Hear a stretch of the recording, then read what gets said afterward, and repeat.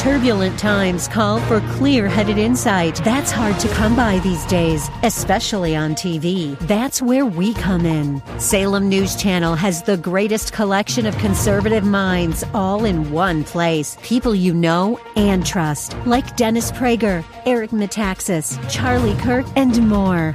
Unfiltered, unapologetic truth. Find what you're searching for at snc.tv and on Local Now, Channel 525. Hello, welcome back to the show. It's Morgan Zeggers. Thanks for coming back to the show, you guys. I appreciate it. Big episode today. I feel like the fact that every time I talk about current events, I say, big episode today, crazy stuff I'm going to tell you about, and that alone is indicative of the state of the country. The fact that I'm not even exaggerating. I wouldn't exaggerate or clickbait, you guys. Come on, I'm better than that. Speaking of which, I'm kind of offended that I have a bunch of listeners. I see how many people are listening, and let's just say the number of listeners does not equal the number of reviews. And so if you listen to this show, the 3 episodes every week, and you're not giving me a review yet, I pretty please ask you to leave me a review and do the little 5-star thing. So 5-star review and then a worded review where you tell me that this is the best podcast you ever did hear. No, just kidding. Maybe request a topic or something or a question, and that'll count as a worded review. I appreciate it, you guys, that you listen. And now I just have one little favor. Thank you very much. Okay, let's get right into the topics, you guys. This might give you a headache, but the IRS is about to double in size. The FBI just had a document leaked from within that shows they're using classic American history symbols they now are labeling those things as signs of domestic terrorism. I kid you not. So R.I.P. Zeggers Freedom flags, I guess. I mean, I sell how many Betsy Ross flags every single week from my own workshop, but now I guess that means I'm a domestic terrorist. I don't know. Okay. R.I.P. ZFF. Now, last one, positive twist on a story. We have Ron DeSantis showing what it looks like to fight back against these crazy people. So we're ending on a positive note, but first we're going to start with a tough one, the taxation. Now, the IRS is about to double in size because something just happened with the passing of a really big bill. So I want to talk about that, but first we got to do the little do.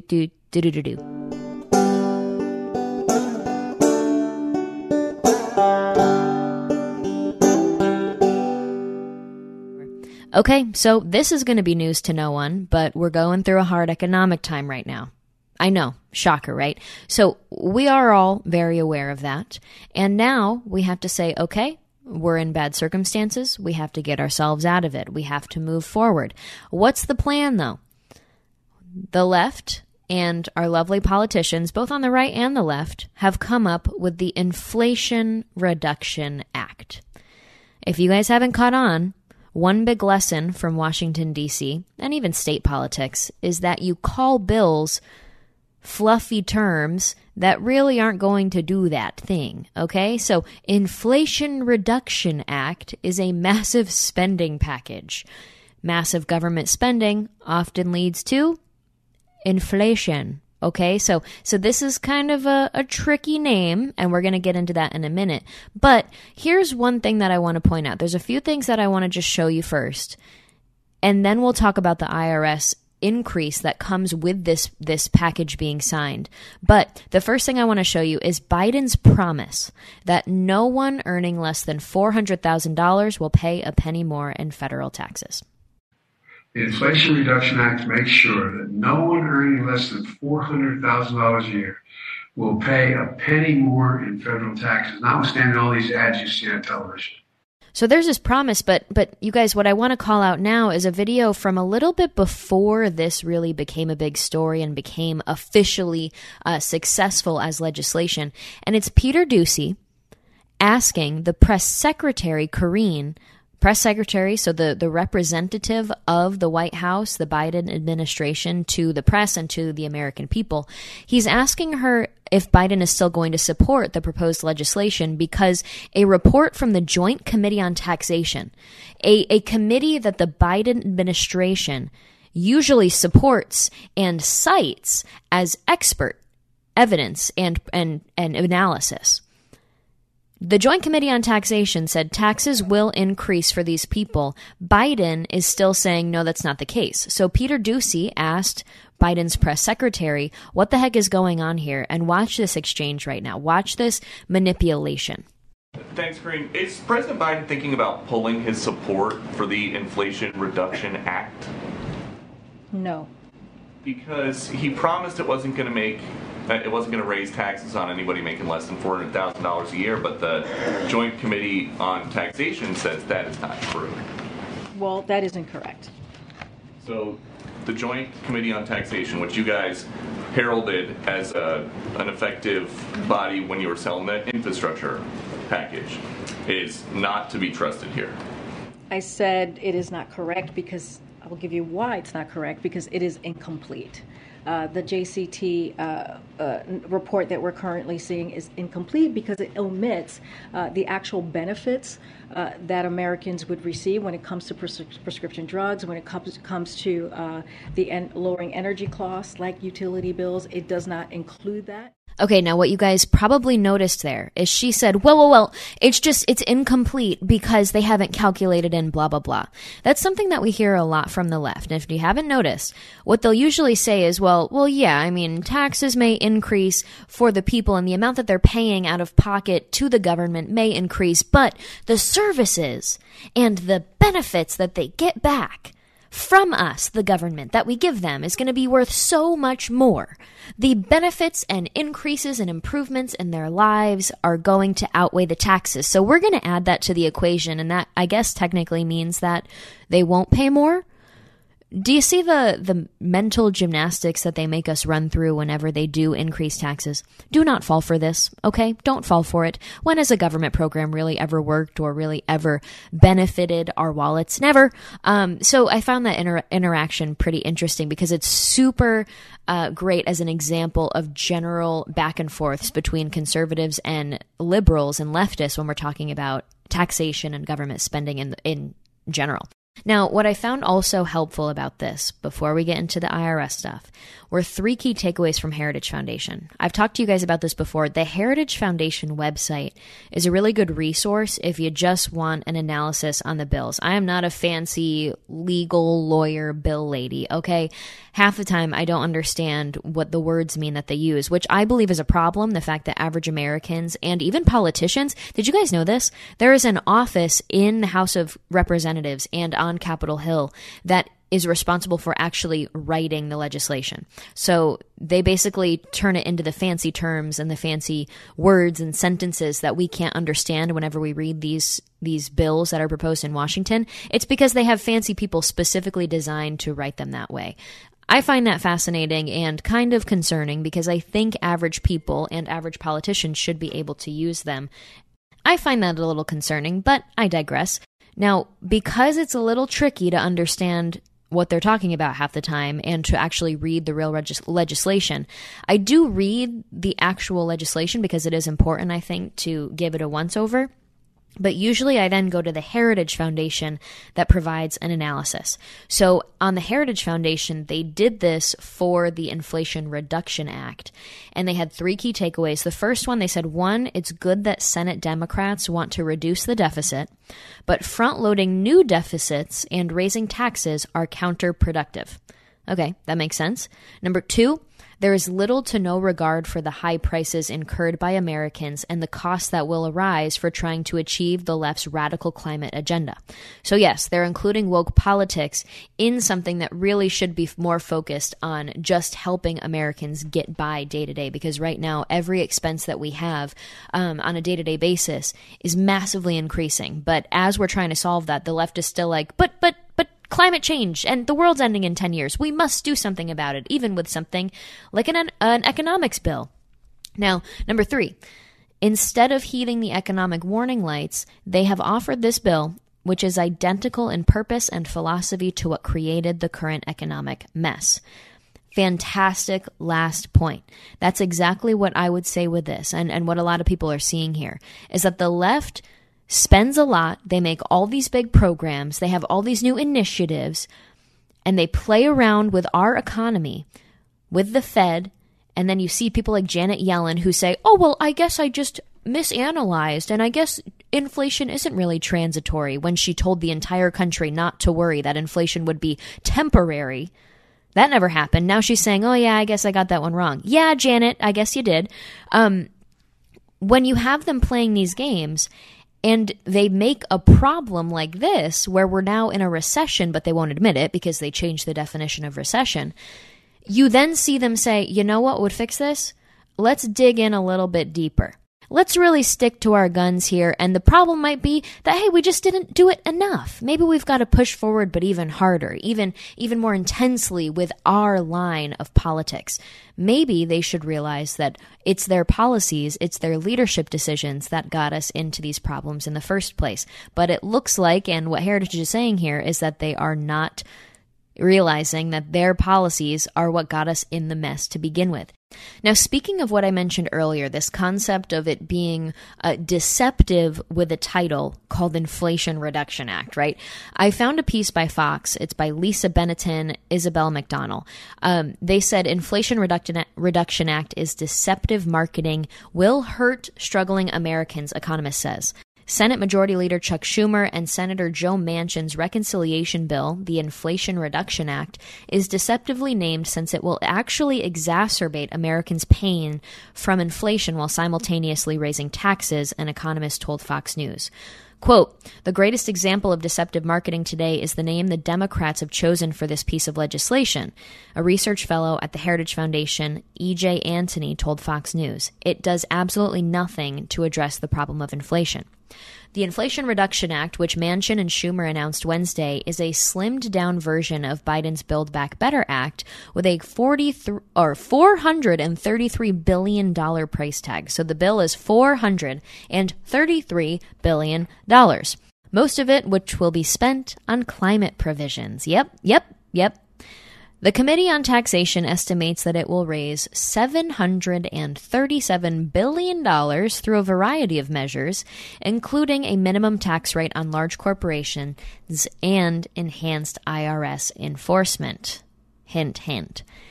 Quote, it does nothing to address the problem of inflation and instead only exacerbates the existing high prices and will drive prices even higher, Antony told Fox News. It's just adding insult to injury. Supporters of the bill have said provisions in this legislation, like deficit reduction and slowing the growth of prescription drug prices, will ease inflation. Gee, thanks. Why do they have to combine all issues together in these huge bills? I don't know, but I digress. Here we go. Quote, studies have consistently shown that interest rate increases and deficit reduction, whether done through higher taxes, lower government spending, or a combination of the two, as in the Inflation Reduction Act, reduce inflation, said the former chairman of the White House Council of Economic Advisors, Jason Furman.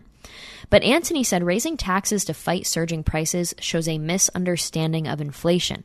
He said, quote, inflation is fundamentally too much money relative to the amount of goods and services in the economy. So if you're just going to raise taxes, all you've done at that point is transfer money from one person to another, the taxpayer, to the government.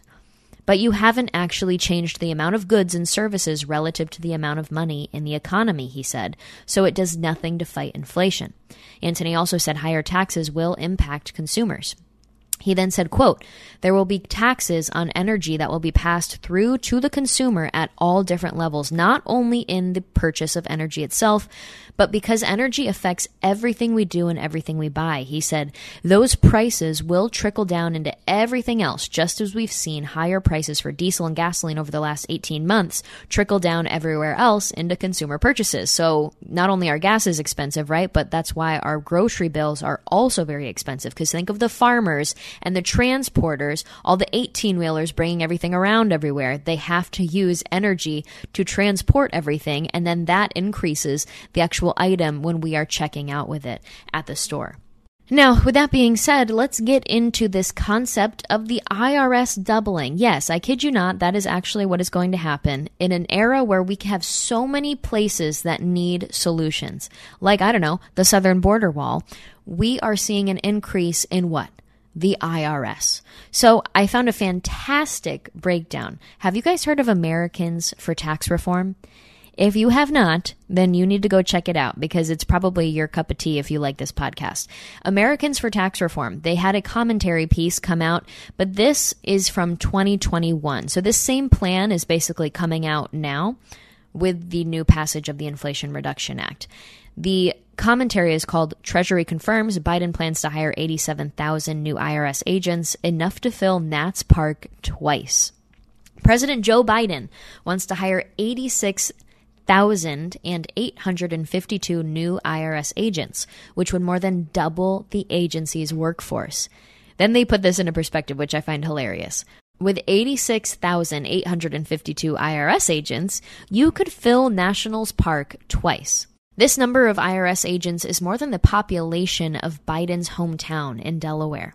This number of IRS agents could fill 1.74 Roman Coliseums.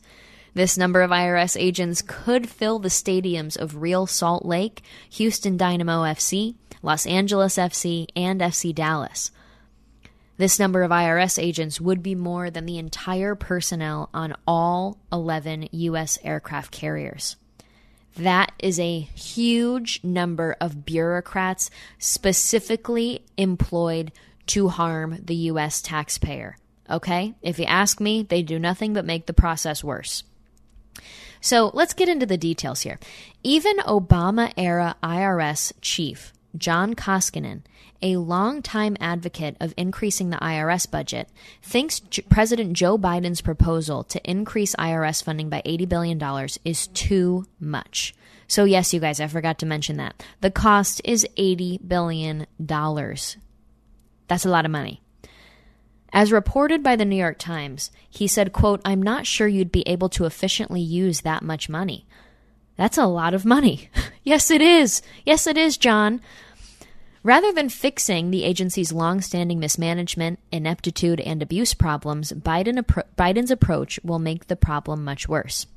Numerous watchdog reports have found that the agency's inability to do its job is due to incompetence, not lack of funding. Now, you guys, this is going to be a treat. It might give you a massive headache, a migraine, but I need to share this information with you because it would be a shame to not share it. This is how government functions, and this is one of the main reasons why I believe in small government. Here are some facts. A Treasury Inspector General for Tax Administration report on the 2021 filing season found that almost 40% of printers were not working at tax processing centers in Ogden, Utah, and Kansas City, Missouri. However, in many cases, the only thing wrong with the printers is that no employee had replaced the ink or emptied the waste cartridge container.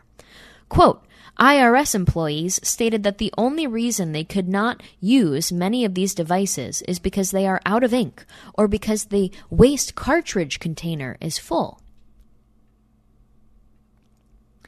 You guys, it gets worse. This year, despite having funding for new hires, the IRS only achieved 37% of their hiring goal in 2021. They had trouble onboarding new hires as well, as it was, quote, difficult. I kid you not. Quote, difficult. I can't get through it. Quote, difficult to find working copiers, as noted previously, to be able to prepare training packages. This is how government workers operate. They had trouble onboarding new hires because they couldn't get the copiers to work and couldn't print onboarding documents. That's an official reason for them that they gave for why they couldn't hire people and meet the expectations that were set for them. Again, that's how government bureaucrats work. Can you tell that I'm not thrilled? Let's move on. The National Taxpayer Advocate's 2018 annual report to Congress noted that the IRS was ranked last out of 15 federal agencies in its ability to provide quality communication. The report notes that taxpayers trying to reach the IRS are often left, quote, floundering on the rocks of confusion, frustration, and misinformation. The National Taxpayer Advocate's 2020 report to Congress noted that the IRS had failed to hire over 5,000 full-time employees for which it had allocated funding. So they had the funding to hire 5,000 people, and they didn't do it. This was because of the agency's disorganization, incompetence, and the existence of labor union rules that promote needless bureaucracy. So they got the funding, they just physically can't make it happen. In 2016, the IRS has lost track of laptops containing... I can't. Oh my gosh. Okay, I gotta step out of this laughing fit. In 2016, the IRS has lost track of laptops containing sensitive taxpayer data. The estimates are that the IRS had failed to properly document the return of 84.2%, aka more than 1,000 computers due to be returned by contract employees. So the contract employees hired by the IRS just stole the laptops that were given to them with sensitive taxpayer data. Over 1,000 of them have not been returned. 84%. They couldn't get back more than what? Nearly 15% was all they were able to get back after they tried to get them back. Fascinating numbers. All right, another one. Another report in 2017 showed that the IRS rehired more than 200 employees who were previously employed by the agency but were fired for previous conduct or performance issues. So they are struggling to hire people so much because the job sucks so much that they hired back the people they fired for being bad employees. But we're going to find we're going to find 87,000 new people that are going to want to do the job. Is that what you're telling me? It says each year the IRS hangs up on millions of callers, a practice they refer to as, quote, I kid you not, courtesy disconnects. Currently, if you call the IRS, you have a 1 in 50 chance of reaching a human being. So you guys, you might be like, well, Morgan, this is great. They're going to hire 87,000 new people, and then maybe they'll be able to provide better customer service. You'll see shortly that this funding, these new people, are for enforcement. They are not there to be providing services to the taxpayers. It gets better, okay? So, according to the National Taxpayer Advocate's 2014 annual report in Congress, the IRS was unable to justify spending decisions. As the report stated, quote, the IRS lacks a principled basis for making the difficult resource allocation decisions necessitated by today's tight budget environment. The agency has repeatedly failed to compile legally required tax complexity reports. These reports are supposed to contain the IRS's specific recommendations on how to make the tax code easier to comply with. Since 1998, the IRS has done so only 2 times. Only 2 times have they provided information in the last handful of decades on how to actually more easily handle filing your taxes. How strange. 2 more, you guys. In 2015, the IRS was spending $1,000 an hour hiring a litigation-only white shoe law firm for an investigation, despite having over 40,000 employees dedicated to enforcement efforts. What? $1,000 an hour because they had to hire out law firms to handle investigation and enforcement when they already had 40,000 people that are supposed to be doing enforcement? And then, in 2015 again, the agency has been caught red-handed wasting taxpayer dollars on Nerf footballs, the world's largest crossword puzzle, extravagant $100 lunches, and more. The last thing the IRS needs is more power and responsibility. In fact, it is likely the new responsibilities will become overwhelming for the IRS, leading to these new scandals and new cases of taxpayer abuse. Yeah, I wouldn't be shocked. So the article ends and it says, while the IRS continues to blame its poor performance on a lack of taxpayer funding, the real problem is the inability of the agency to competently complete basic tasks and spend taxpayer dollars in a responsible way. But you know what, you guys? Want to know what would fix this?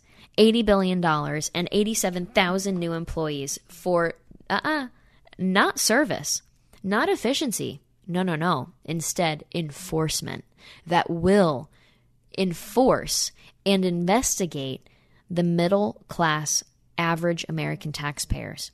That is who is going to be impacted by these new enforcement agencies. Now, they say that it's going to be to go after the big high dollar companies and corporations and really rich people. But trust me, they've already got people handling that. They want to expand their scope. That's why you see the proposals by Biden and by these radical leftists that want the banks to allow the government to monitor things like, I don't know, any transaction over $600. Do you think that's to monitor the big guys? Oh, no. What's concerning here is that this feels like they are trying to attack average Americans the most. And so we're going to have to pay attention because this did pass. This is happening. 87,000 new IRS agents focused on enforcement, according to the bill, and it will cost $80 billion over the next decade. It's a dang shame. It's a dang shame. All right, you guys, let's move on. We have a really bad situation with the FBI right now. My friend Jack Posobiec tweeted out the pictures that just came from Project Veritas this week. Project Veritas is working with an insider from the FBI, and one of the things that they just revealed is a leaked document from the FBI about domestic terrorism and what the FBI is now considering to be signs of domestic terrorism. So keep in mind, I run a flag company from my home with my dad. We started it when I was at college, and then I paid my student loans off with it, and now my dad really just loves doing the custom ones. So we're even doing these, like, he's got this new project right now where he's making all these historic American flags, so all the different versions over the years. But one of the biggest things that people order from us is a Betsy Ross flag. And I personally love the story of Betsy Ross because there's all the cool pictures of her sewing the flag and the Union. And I used to, when I first started the company before I got my CNC machine, now I have a fancier CNC machine, but before I got my first CNC, I used to hand carve the stars in the flag with a little Dremel tool and a stencil. And so I would stencil it with a pencil, and that kind of rhymed. I would take a pencil, stencil it out, and then I would hand carve with a Dremel all 50 stars, and it took me hours to do. So let's just say I'm thrilled to have a CNC machine now, years later, that does it in like 8 minutes. But one of the biggest things that people order is the Betsy Ross, and what I love to do is consider myself, I hate to say this, I know I should be more humble, but I'm like, I'm a little Betsy Ross when I hand carve my stars, because there's pictures of me carving it in the way that Betsy Ross sat and sewed on the stars on her flag. So I just think that's cool. I love history and I love seeing the connection. And let's just say there's nothing about Betsy Ross that screams domestic terrorism, just like anything else on this sheet, really. But let's look at this. I'm going to let you guys know. The militia violent extremism sheet that got leaked by the FBI is a domestic terrorist symbols guide. It says the following symbols are used by anti-government or anti-authority violent extremists, specifically militia violent extremists, MVEs.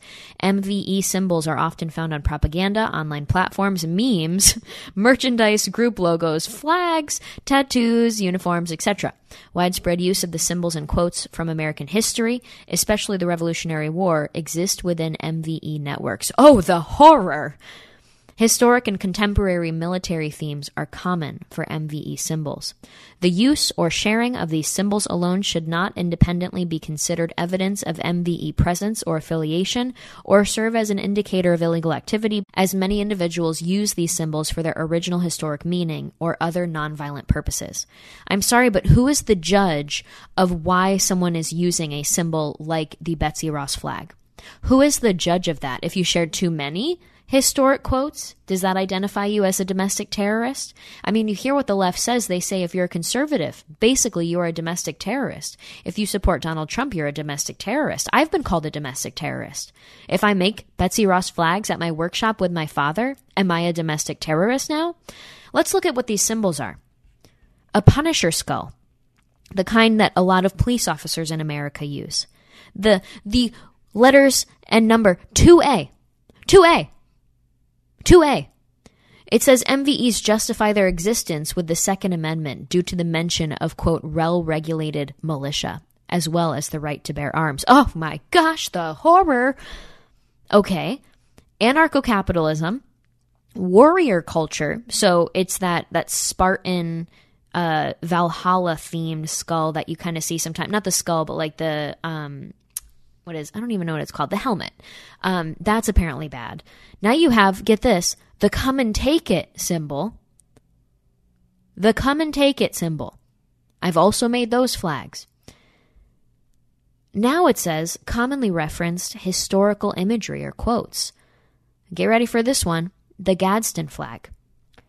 The FBI on the domestic terrorist sheet says historical American symbol representing gun rights and limited government, with a picture of the Gadsden flag. Revolutionary War imagery. And this has a picture of a militiaman looking type man from the Revolutionary War. It says, an example of a militiaman during the Revolutionary War. Next it says the Liberty Tree. The Liberty Tree was a famous elm tree in Boston near Boston Common. In 1765, colonists in Boston staged the first act of defiance against the British government at the Liberty Tree. I am furious even reading this right now.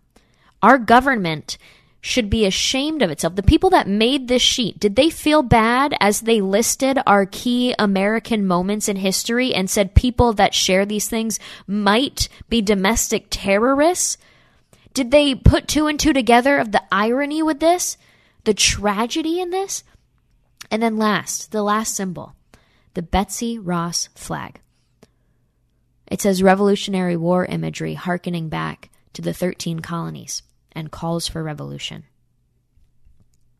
You guys, I can't even. It's just disgusting. Let's take it a step further.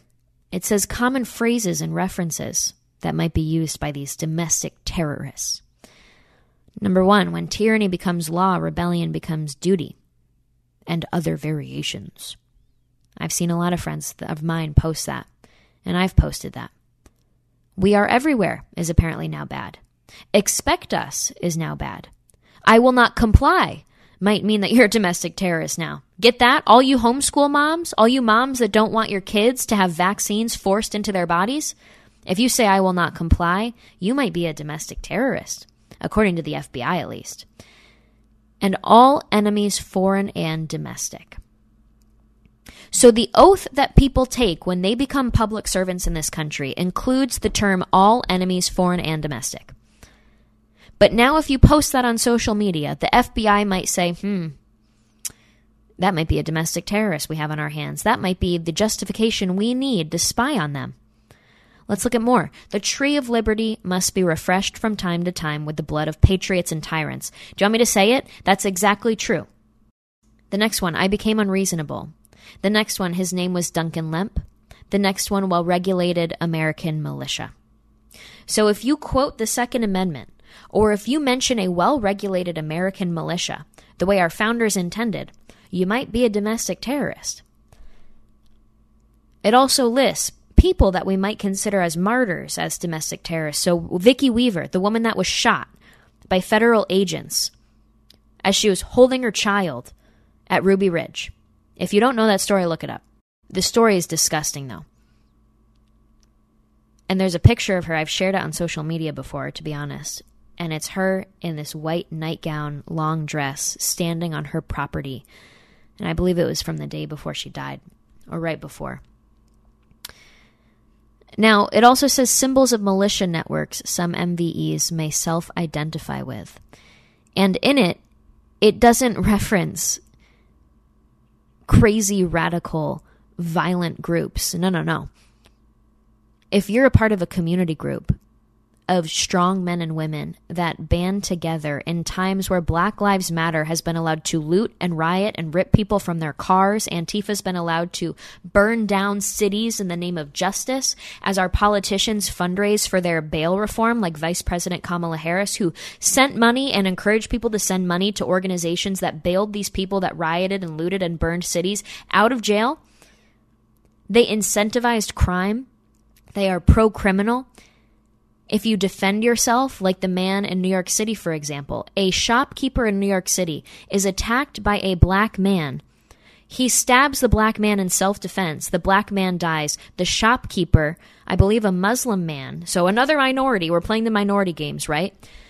He gets sent to Rikers Island for self-defense, as the other guy was attacking him, and he defends himself. He gets sent to Rikers Island. So our leadership is encouraging you to be scared to practice self-defense. And then they release criminals in some revolving door of no bail policy.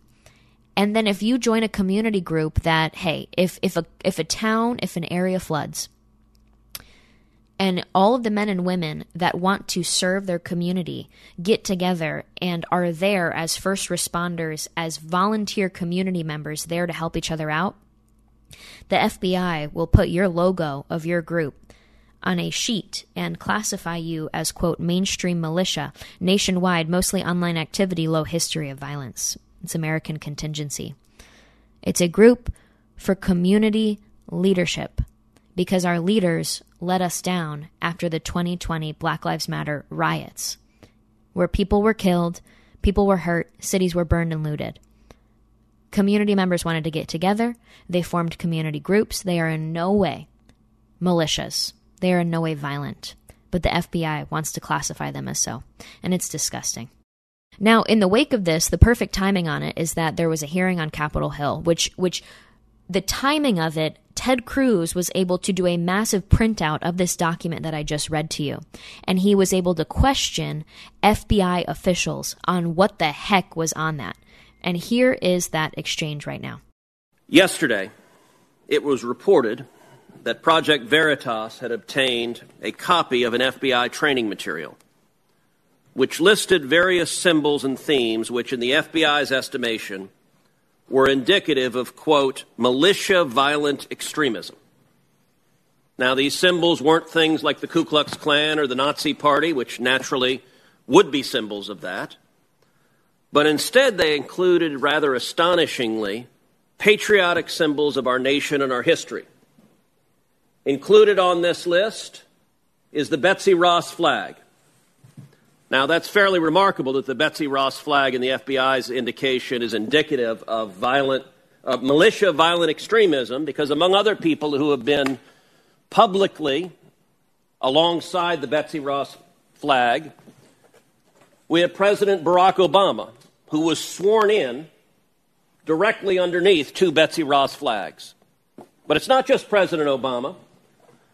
We also have President Biden, who was sworn in under Betsy Ross flags. It's not just the Betsy Ross flag. Also on this list is the Gadsden flag as a symbol of violent extremism. Now, the state of Virginia has a license plate for the Gadsden flag, as do many other states. I think people would be astonished to find that having that license plate, the FBI indicates that you're a violent extremist. Also included on this is a text that I was particularly struck, is the Gonzales battle flag. Come and take it. As indicative of being a violent extremist militia. Well, I will self-report right now that every day in the Senate I wear my boots that have the Gonzales battle flag on the back of them. Director Wray, what are y'all doing? This makes no sense. Do you agree with this FBI guidance that the Betsy Ross flag and the Gadsden flag and the Gonzales battle flag are signs of militia violent extremism?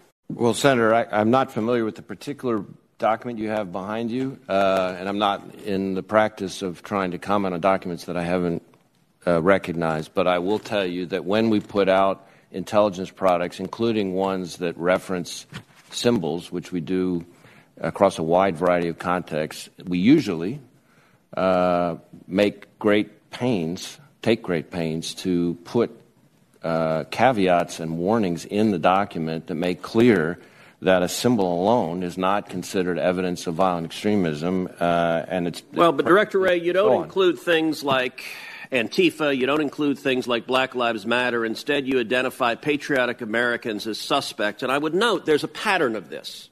So it is really nice to hear officials be held accountable, but here's the thing, how can you hold them accountable if they're able to lie as easily as that? You heard what he said. He said, I'm not familiar with that document. I'm not able to comment on it. Because I'm just not familiar with this document. Well, you should be. It's one of the largest national stories right now. So I have a feeling that you're lying. The other point of this is exactly why I interview survivors from communist countries.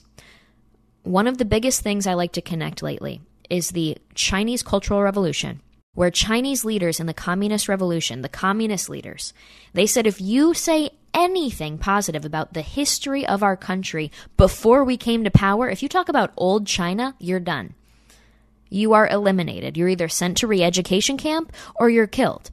And children were encouraged to rat out their parents. They divided the nuclear family. They encouraged people to spy on each other and rat each other out. If you talked about old China before it was communist, you're done. If you talked about how you didn't like the leadership now, you're done. If you tried to teach things that didn't correlate with what the left wanted to be taught to kids, you're done, because they wanted to propagandize everything. They rewrote history. It was a cultural revolution where they got rid of the four olds.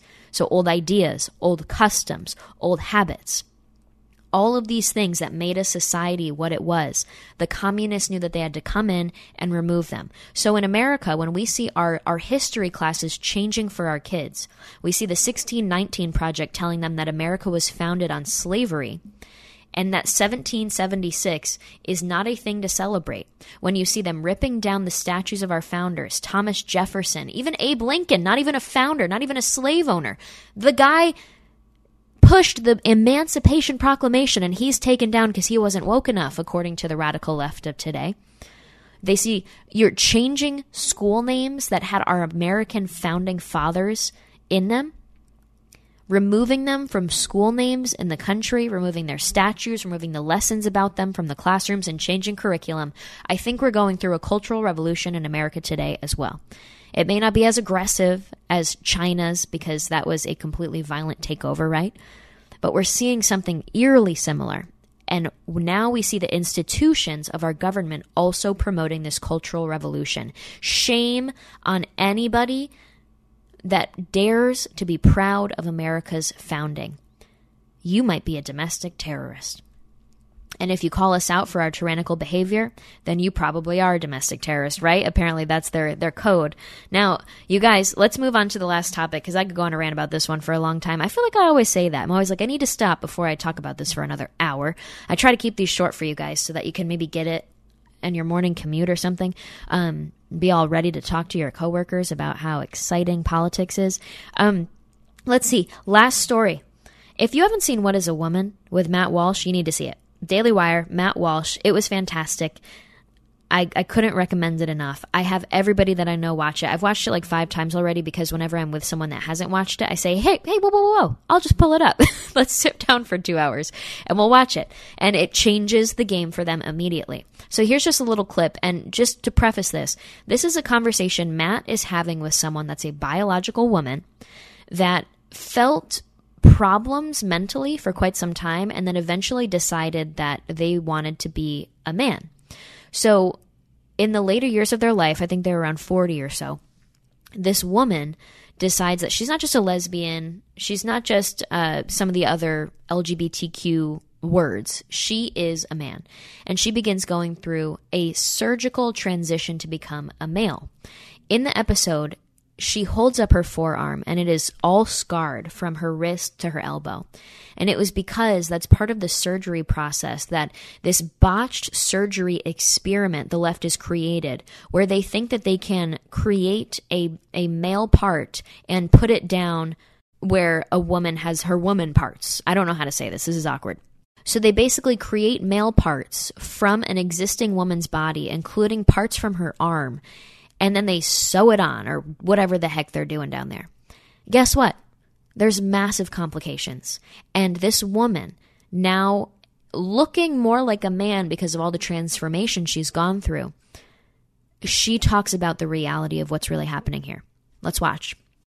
For the first time in history, a marginalized group has a huge dollar sign on the top of their head. We have 5 children's hospitals in the United States promoting that. What? That's a phalloplasty. That's a bottom surgery.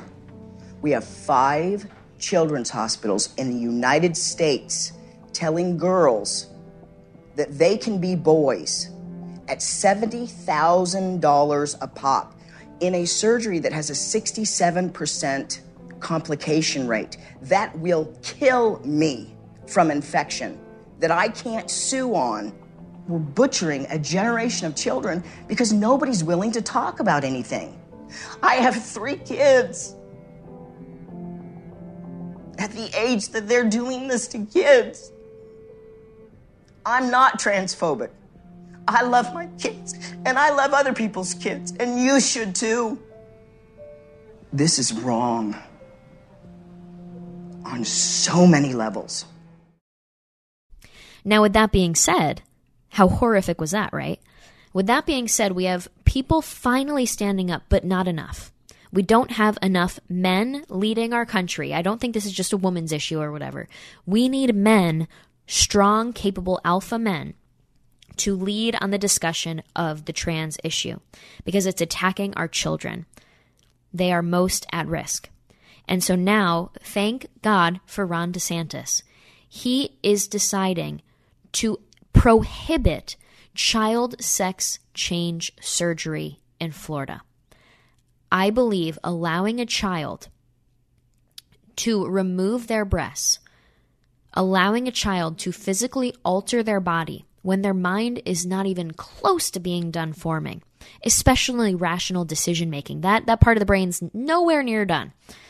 They should not be allowed to make that decision. And doing that to a child is child abuse. Period.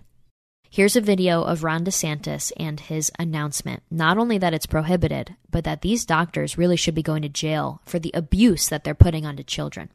Talk about these very young kids getting gender-affirming care. What they don't tell you what that is they're actually giving very young girls double mastectomies. They want to castrate these young boys. That's wrong. And so we've stood up and said, both from the health and children well-being perspective, you don't disfigure 10, 12, 13-year-old kids based on gender dysphoria. 80% of it resolves anyways by the time they get older. So why would you be doing this? I think these doctors need to get sued for what's happening. I'm sorry.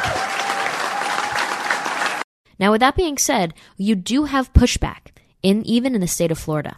State Attorney Andrew Warren is apparently pushing back on Ron DeSantis, and he said he's not going to enforce the prohibition of sex change surgeries on children. To which Ron DeSantis said, get this, you guys. Ron DeSantis says, oh, no. He suspends this state attorney. Listen to this. You don't elect people in one part of the state to have veto power over what the entire state decides on these important issues. The Constitution of Florida has vested the veto power in the governor, not in individual state attorneys. And so when you flagrantly violate your oath of office, when you make yourself above the law, you have violated your duty, you have neglected your duty, and you are displaying a lack of competence to be able to perform those duties. And so today we are suspending State Attorney Andrew Warren effective immediately.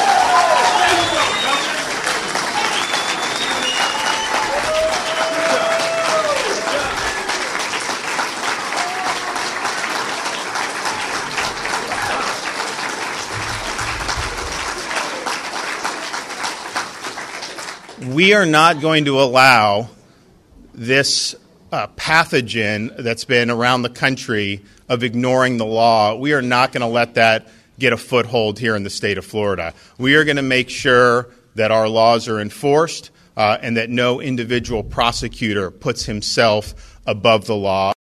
So if you guys haven't listened yet, go a couple episodes back into the Morgan Zegers Show to the episodes that I did with Allison Rogers, Allie Rogers. She is a part of the Recall Gascon campaign to recall the district attorney of Los Angeles that was put into office by George Soros, the radical leftist. If you look at those episodes, you'll learn a lot about what is going on with that campaign to take over these legal positions by Soros. And it provides more context to this because now we have Christina Pashaw, who is one of the communications people, I believe, for Governor Ron DeSantis in Florida. She said, progressive prosecutors backed by Soros have refused to enforce laws across the country. They treat criminals with deference and victims with contempt. This dereliction of duty is why crime is surging. But Governor Ron DeSantis won't stand for this. He just suspended the one in Florida. Wow.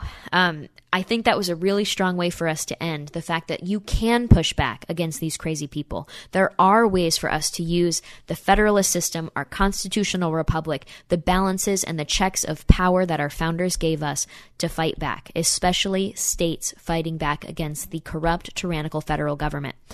I'm excited to see what happens next. I know that was a lot in this episode. I hope you guys have a really great weekend. Thanks for listening. And please, again, give me a review and share this onto social media if you're listening. I would really appreciate it. Thank you guys. Bye-bye.